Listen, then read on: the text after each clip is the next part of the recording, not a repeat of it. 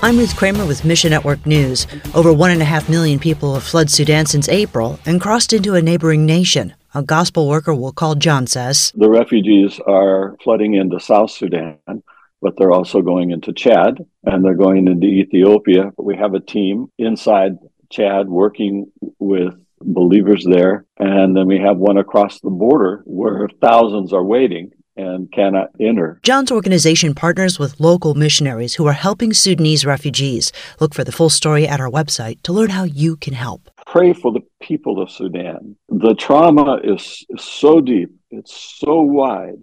Pray for our 7 teams and for others who are endeavoring to work among the Sudanese. Pray that you'd protect their hearts from dealing constantly with death and loss, and pray that there would be a boldness among believers in the refugee population to share their faith. Then Ron Hutchcraft Ministries has a new online video resource that helps people use their story to bring others to Christ. Ron Hutchcraft, president of Ron Hutchcraft Ministries, co-hosts the series. You know what your hope story is? It's the story how your life is different from what it would be if there were no Jesus.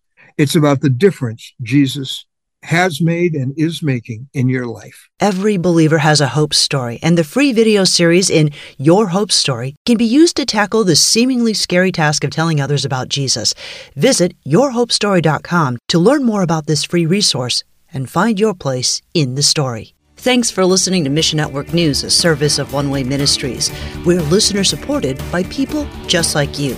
So by giving to Mission Network News, you enable us to keep the stories of God's kingdom coming. And together, the Great Commission happens. Look for links at missionnews.org. That's missionnews.org. I'm Ruth Kramer.